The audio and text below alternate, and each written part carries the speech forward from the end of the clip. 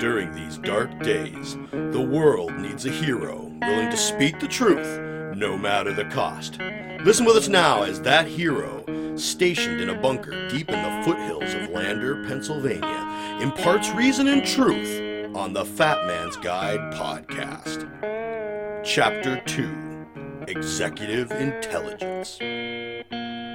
Hey, welcome back, guys. The first chapter of the Fat Man's Guide had a great response. I appreciate all you guys who listen. Hopefully, you'll enjoy this one too. Share it with as many people as you can. If you're on YouTube or any of the podcast, like, subscribe, whatever.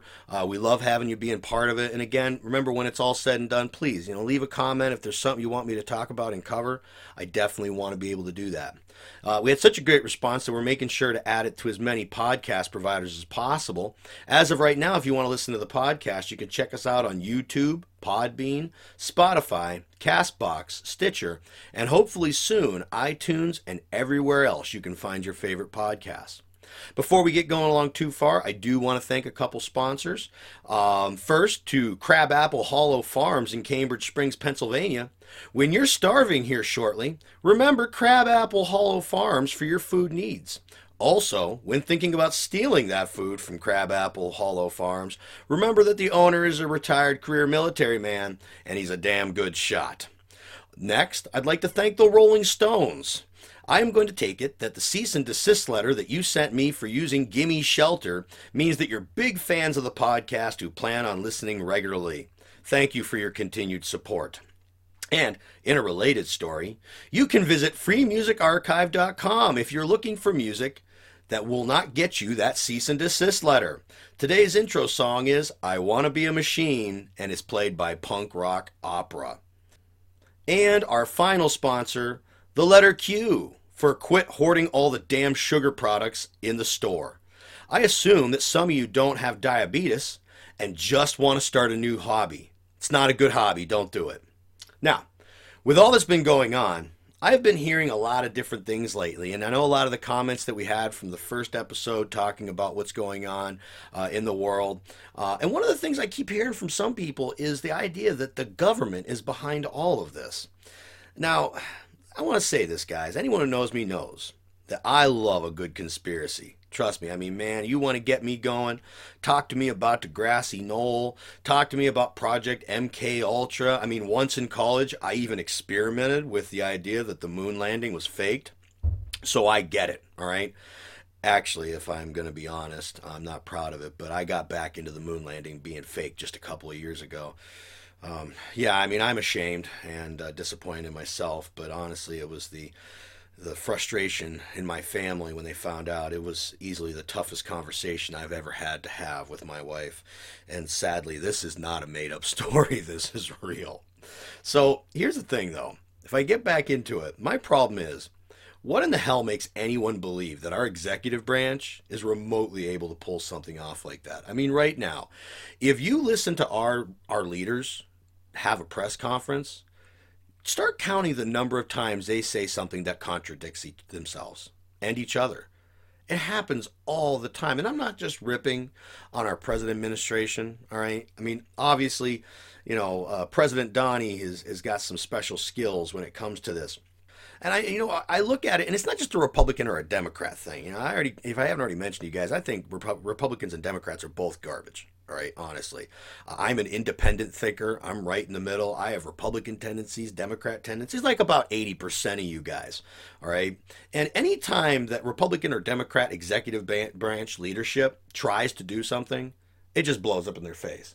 And I was sitting here thinking about some of the examples of things that have happened in history, and I was thinking about the last 40 years. What were some of my favorite examples of your government being so inept that they cannot pull off some kind of goofy scam? And so I was just thinking back, right? And Bill Clinton only had a couple little fiascos that, you might argue were real problems. But what I found funny with him, I did not have sexual relations with that woman, all right? And then you have the blue dress, you have all this evidence, you have all these things. Dude, you didn't think people were going to see through that, all right? Or my favorite before he got elected in, right? I smoked, but I didn't inhale. You know what? I grew up a child of hippies. All right. You actually might have earned a little bit of respect in my book if you had just been honest about that. I mean, dear God Almighty, who in the late 60s, early 70s was not smoking weed?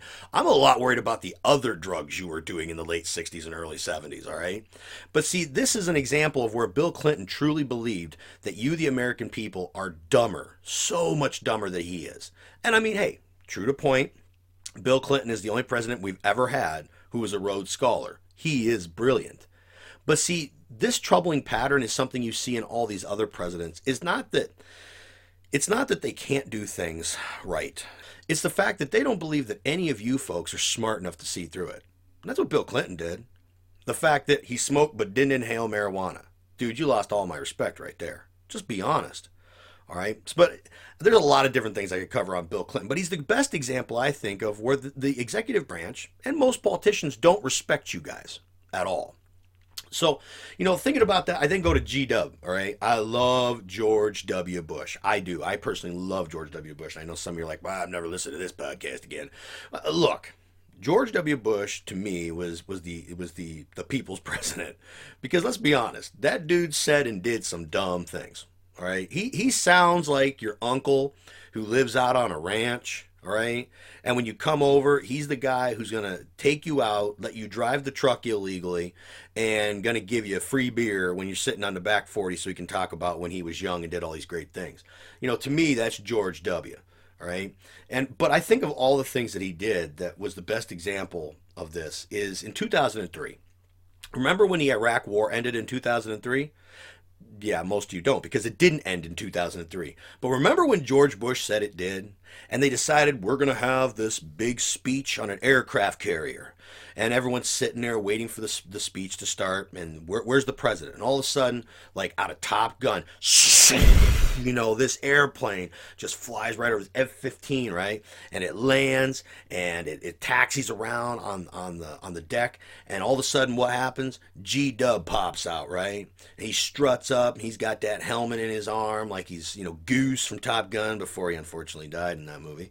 And then he walks up to the podium. There's a giant banner. This is honest to God truth. Giant banner behind him says, "Mission accomplished." And then he sits there and talks about how the war in Iraq is over. That was 2003. Could you imagine if that war, all right, had went on for more years? Could you imagine if that war went on for another decade and cost thousands of lives and trillions of dollars? That would have been really embarrassing for George Bush. But George isn't the only other guy, all right? I jumping back, way back, all right? Jimmy Carter, right?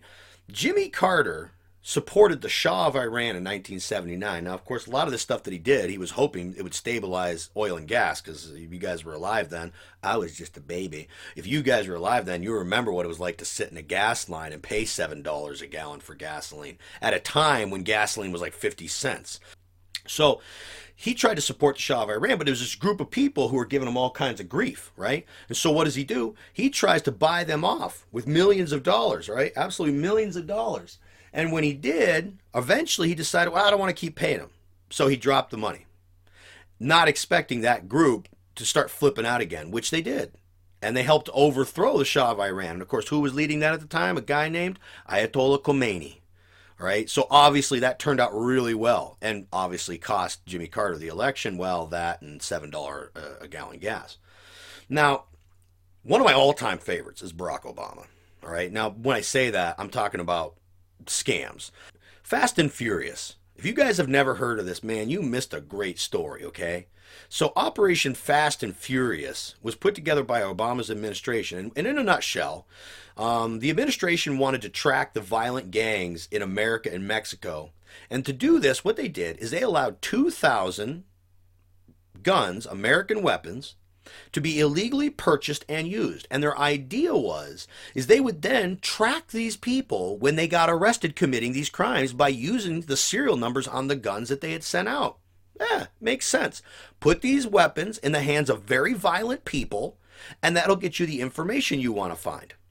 Now, unfortunately, eventually a U.S. border agent was murdered by one of these weapons. And all hell broke loose because once it got into the media that this weapon was an American serial numbered weapon, everyone wanted to know how did it get out there? which point in time the administration had to come out and say, well, we have this plan in place, Operation Fast and Furious, and it's unfortunate this happened. Well, of course, when they were pressed further on these questions, they said, hey, how much was this successful? Unfortunately, they had to admit to the fact that about 75% of these guns were never recovered. And what they assumed was is that the criminals probably filed the serial numbers off their weapons. What amazes me is you're telling me not one of these Ivy League morons thought that that was a possibility? Well, who would have ever thought that they would then take the guns and file the serial numbers off? What kind of person does that?